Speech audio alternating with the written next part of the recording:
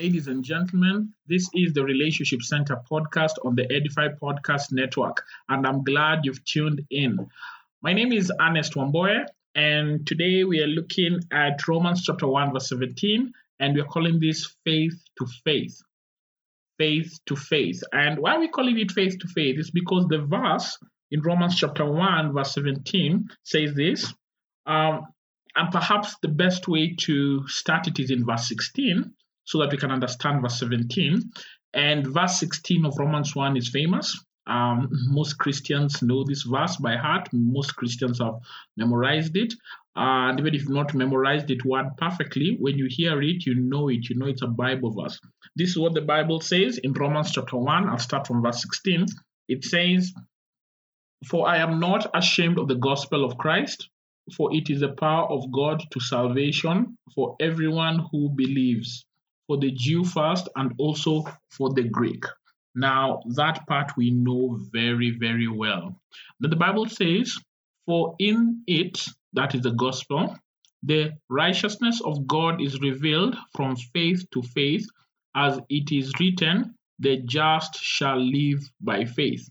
Again, verse 17, "For in it, the righteousness of God is revealed from faith to faith, as it is written, the just shall live by faith." So, what does it mean? The righteousness of God is revealed from faith to faith. So that's why we're calling this podcast Faith to Faith. So perhaps the best thing is to go back to verse 16 and look at the context of this verse. And Romans 1:16 begins by saying, "I am not ashamed of the gospel." Paul is writing to the Romans and he's saying, there is a message that I am proclaiming, and I want you to know that I am not ashamed of it. I am proud to deliver this message. What is this message? This message is the gospel. What is the gospel? The gospel is good news. What is it good news about?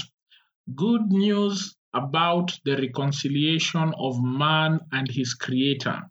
Man was distanced from his creator. Man could not contact his creator or effectively relate with his creator. Well, he could contact him, he could pray, but they could not have an effective relationship because man had rebelled against his creator, and man had inherited a spiritual virus called sin. And this spiritual virus infected everyone in the lineage of our forefathers, our parents, Adam and Eve. Adam and Eve did not have children before the fall. They had all their children after the fall. If they had children before the fall, their children would have been untainted. They would have been pure breeds. But since all their children came after the fall, then Adam and Eve passed on that spiritual virus to them. In a sense, the generational sins of Adam and Eve were passed on to their children and effectively to the entire human race. And because of that, we are all born with this sinful nature inside of us. We are naturally inclined away from God. We do not naturally incline towards Him. And so, because of that, we are distant from God. God, on the other hand, is without sin. God is holy, God is righteous, God is pure, God is without fault. God does not bring about, does not have any kind of character deficiency or character defect. God is perfect, God is pure, God is holy. And a holy, perfect, pure God cannot coexist with a sinful, rebellious man. And that sinful, rebellious man will be destroyed by a holy, pure, righteous God. So what has happened? God has realized that the gap God has made it possible, rather, for the gap between us and Him to be bridged. For you see, in our sinful, fallen state, we cannot bridge that gap. God has to bridge it. Man has tried several ways to bridge the gap between him and God. He failed. He falls short. The Bible says our good deeds are filthy rags before God. They are powerless and useless in getting us reconciled with our Creator.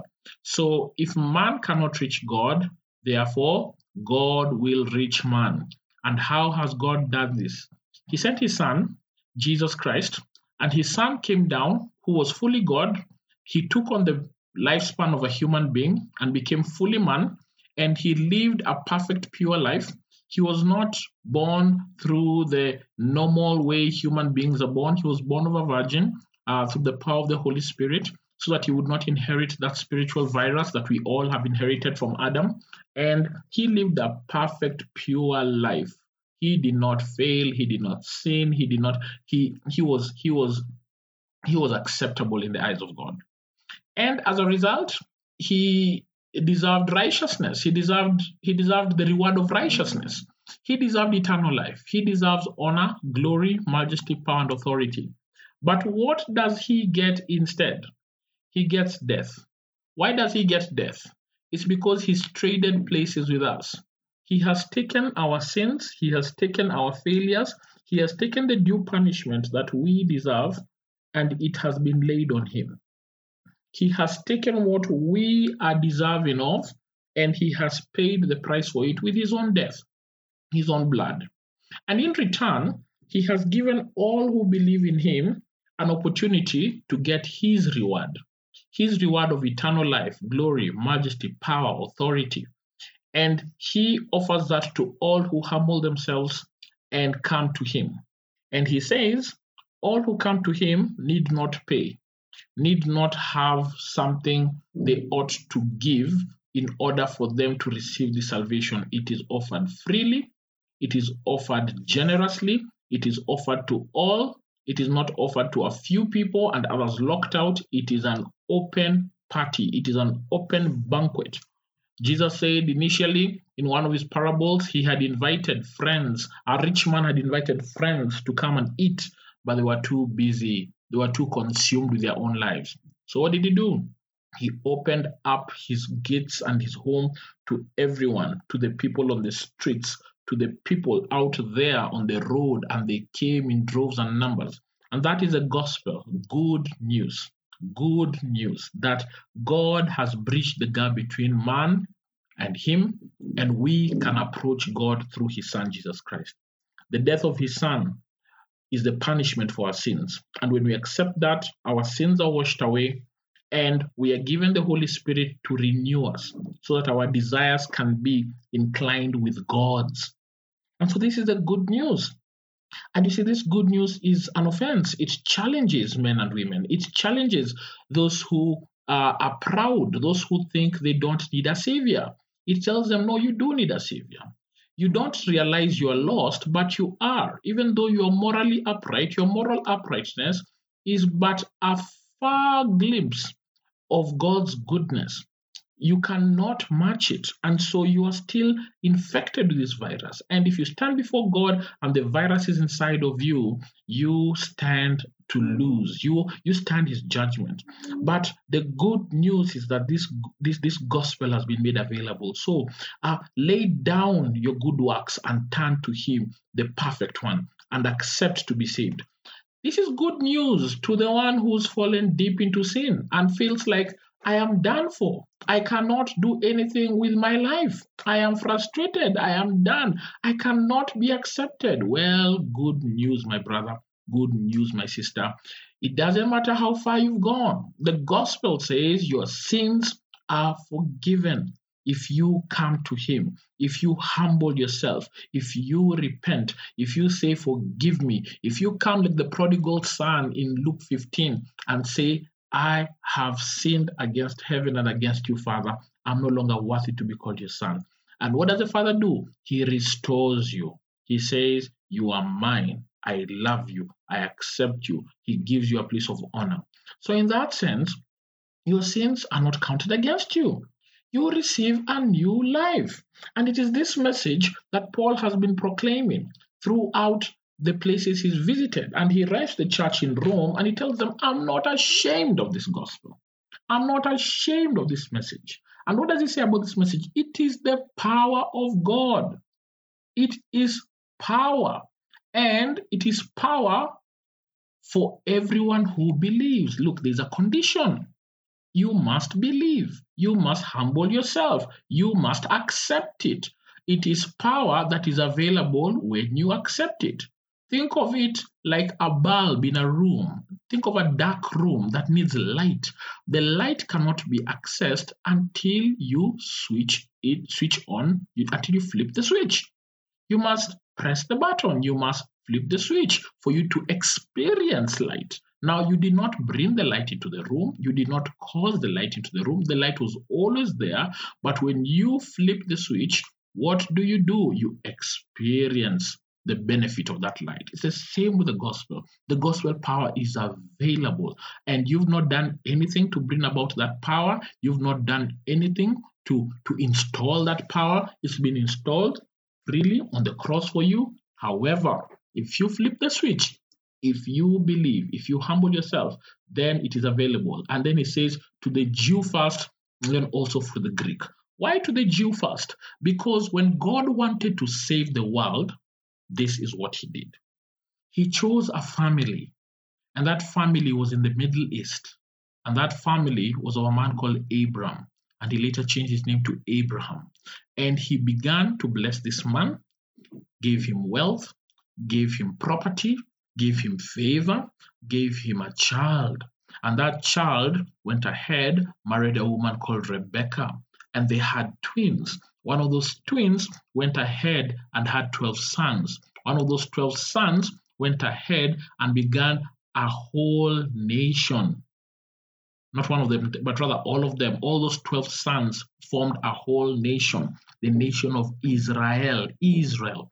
And from the Israelite nation, again, God chose someone to bring forth Jesus Christ the Messiah.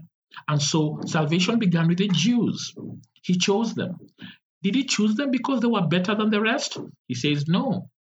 In fact, he told the Jews, do not think that I chose you because you're better than the rest. I just chose you because I loved you. And then he extended that love to the rest of the world, to the Gentiles, the Greek, as it is typically called. Okay, the Greek here represents every other nationality, the Gentiles. Gentiles are basically non-Jews.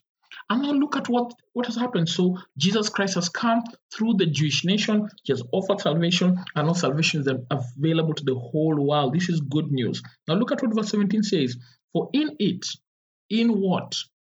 In the gospel, in that good message of salvation, where our sins are taken care of, where we are saved from the wrath of God, where we are saved from hellfire, where the worms do not die, where the fire does not burn out, where there is weeping and gnashing of teeth. And Jesus said, hell was made for the devil and his angels. It was not his desire for us to end up there. And he says that in this gospel, in this wonderful gospel where we've been saved, the righteousness of God is revealed from faith to faith.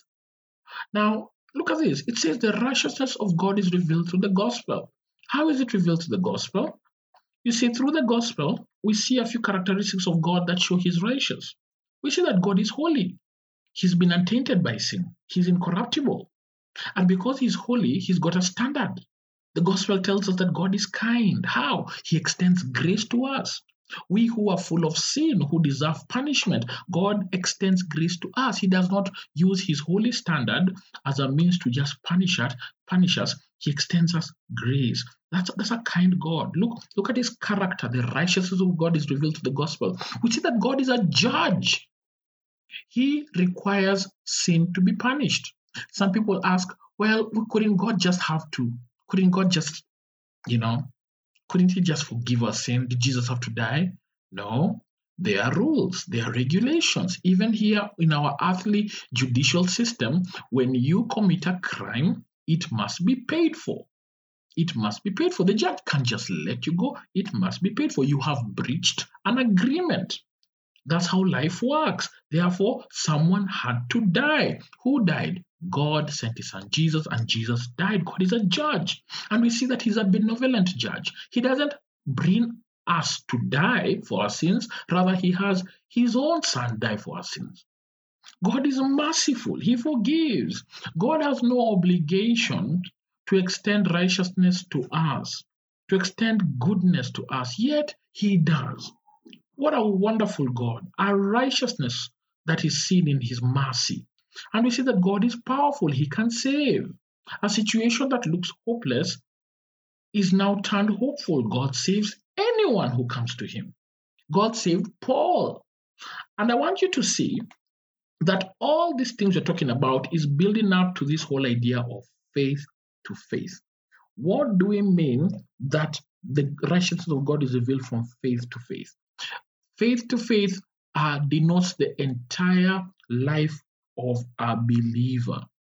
From the beginning to the end, it starts by faith, it ends by faith. And if it starts by faith and ends by faith, be assured that it is sustained by faith. You need to understand that the gospel message is a message that requires faith for you to believe it. That's why it starts. It starts by faith. That God sends out his son, Jesus Christ, and his son, Jesus Christ, steps out in faith. That men and women will respond to him. He goes out. And what does he do? He dies on the cross. And how do we get saved? We believe in the punishment of his son, Jesus Christ, on our behalf. And we believe it by faith. And the moment we believe it, we accept it, we are saved. Are you saved by anything you've done? Absolutely not. Do you need to have a moral record that is out of this world, that is stupendous in order for you to be saved? Absolutely not. How are you saved? You are saved by God's grace, but you are saved through faith. You are saved by God's grace, but you are saved through faith. It is through faith that you inherit this eternal life. You believe in the one who died on the cross for your sins. So you can see our life of salvation begins with faith. And then what happens is that once we get into the kingdom of God, we believe by faith that he has accepted us. We believe by faith that he has shown us the way. And we believe by faith that he will keep his promise of eternal life. Now you may be asking, Ernest, are you saying we are not sure that all this faith is just hope? And when I say hope, I'm not talking about the Christian hope. I'm talking the way the English use the word hope. I hope I'll make it. I hope I'll pass my exam. I hope the sun comes out. Quite the contrary. Christian hope is not crossing your fingers and anticipating an outcome that is favorable, and yet it could easily go in the other direction. Christian hope is assurance. It's best read, that word is best translated as assurance. And faith is not pegged on crossed fingers with outcomes that may or may not be favorable. Christian faith is not a gamble. Christian faith is pegged on assurance. When we say that we believe in Jesus by faith, we are saying because we can historically verify the death of Jesus Christ, we can verify his words, we can verify the eyewitnesses, we can verify the things he said, we can take his words, we can level them up with what we think, and we can see this man said the truth. Then we can therefore put our faith in him. Therefore, we have assurance. We don't just have a blind assurance. We don't have a blind belief. We've got an assured belief. We believe that Jesus died. We believe that Jesus rose again. We believe that Jesus is Lord over heaven and earth and all under the earth. We believe that Jesus is who he says he is, the way, the truth, and the life. And we believe that. And because we believe that, we hold on to it in assurance, not in a gambling anticipation. We hope Jesus is right. We hope we don't die and find out he was wrong. We hope we don't die and find out he was lying. We have this assurance. We have this confidence. And that is why much later, when you read the book of Hebrews, chapter 11, it even gives a definition of faith. It says, faith is the substance of things hoped for. What is substance? Substance is something you can feel, you can touch, you can know. Substance is present, it's not imaginary. Substance is assurance. So faith is assurance of things that we hope for, and that hope is certainty. The evidence of things not seen. Again, evidence, you know it's there. And many a times, faith has been described as blind belief. Faith is not blind belief. Faith is assured hope in something that will come to pass. And so you see, that's how our Christian life begins. It's by faith. And then it also ends by faith. How? We also have assurance that Christ will keep his word. That he said he will take us into the kingdom of heaven. He has a place set for us. In my Father's house there are many rooms, he says. We believe it. And we know that it is true because he has fulfilled his word in the past. He will do it again. He won't fail us. He will do it. And therefore, we don't approach death with fear, thinking, oh my goodness, what shall happen to us? You see, the rest of the world fears death, dreads death. It could even be the nightmare of death. What happens when the light blacks out? They hope they're in good books. But we know that since Christ is in good books with God, and we are in Christ, therefore, we are in good books with God. We are safe. Friends, examine your hearts.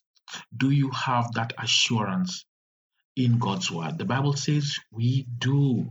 He will come again. Jesus will return. Jesus will have a place for us. Jesus will have a new heaven, a new earth. Jesus will defeat the devil. He will defeat the Antichrist. He will defeat the false prophet, and he will establish himself on the earth. He will establish himself as the King of Kings, the Lord of Lords, the ruler of all eternity. It is assured. And guys, the life of the believer is therefore merited by faith. It is not merited by good works. And our faith is in not something we've done, is in what Christ has done. So there's nothing to boast about it. And our hope for eternity is in faith. Therefore, if it starts in faith, it ends in faith, then the life of a believer in between must be in faith. Everything we do between now, for us who are born again, and the day we die must be in faith. We must relate with people through our faith. Our faith must inspire everything. We must put our hope in what Jesus has done. And you see, the Bible says in Romans 14:23, anything not done in faith is sin. Because if we don't live through our faith, the faith that saved us at the beginning, the faith that confirms our eternity, if we don't have the middle lived by faith, then we live for ourselves. The flesh, self, will most likely be the one that directs us. But you see, we live by faith. We say, God, you saved me. You've called me to do this. I'm going to do it by faith because you've called me. You have a purpose for me. And when we do that, we please God. The Bible says without faith, it is impossible to please God. We live a life of faith. We live a life of faith knowing that God's plans for us are good. How do we live a life of faith? We obey him. It started by faith, it ends by faith, the middle is faith. How does the faith in the middle look like? A life of obedience.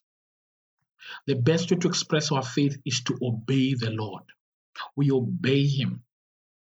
When he says we wait for sex until marriage, we obey him. When he says we honor our parents, we obey him. When he says we honor the Sabbath and we don't go working, but we gather with fellow believers, we obey him. When he says we forgive our enemies and we bless them, we obey him. Every time you live a life of obedience and you do it in honor of the God who died on the cross for your sins, you are living a life of faith. And that's why Romans 1:17 says the just shall live by faith. And that every act of obedience is done by faith. Now, friends, it could be possible that your acts of obedience are not done by faith. Perhaps they're done with another motive. Perhaps you live out your acts of obedience thinking that that is what will save you.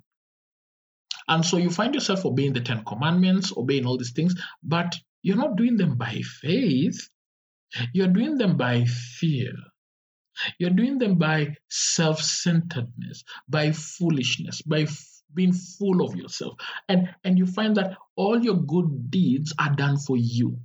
You find yourself volunteering in church for you. You're trying to build a moral record. You're trying to impress people, maybe even doing it to impress people. You're not doing it by faith. You're not doing it for God. You see, God sees our hearts. He's not just interested in the outward obedience. He wants the heart.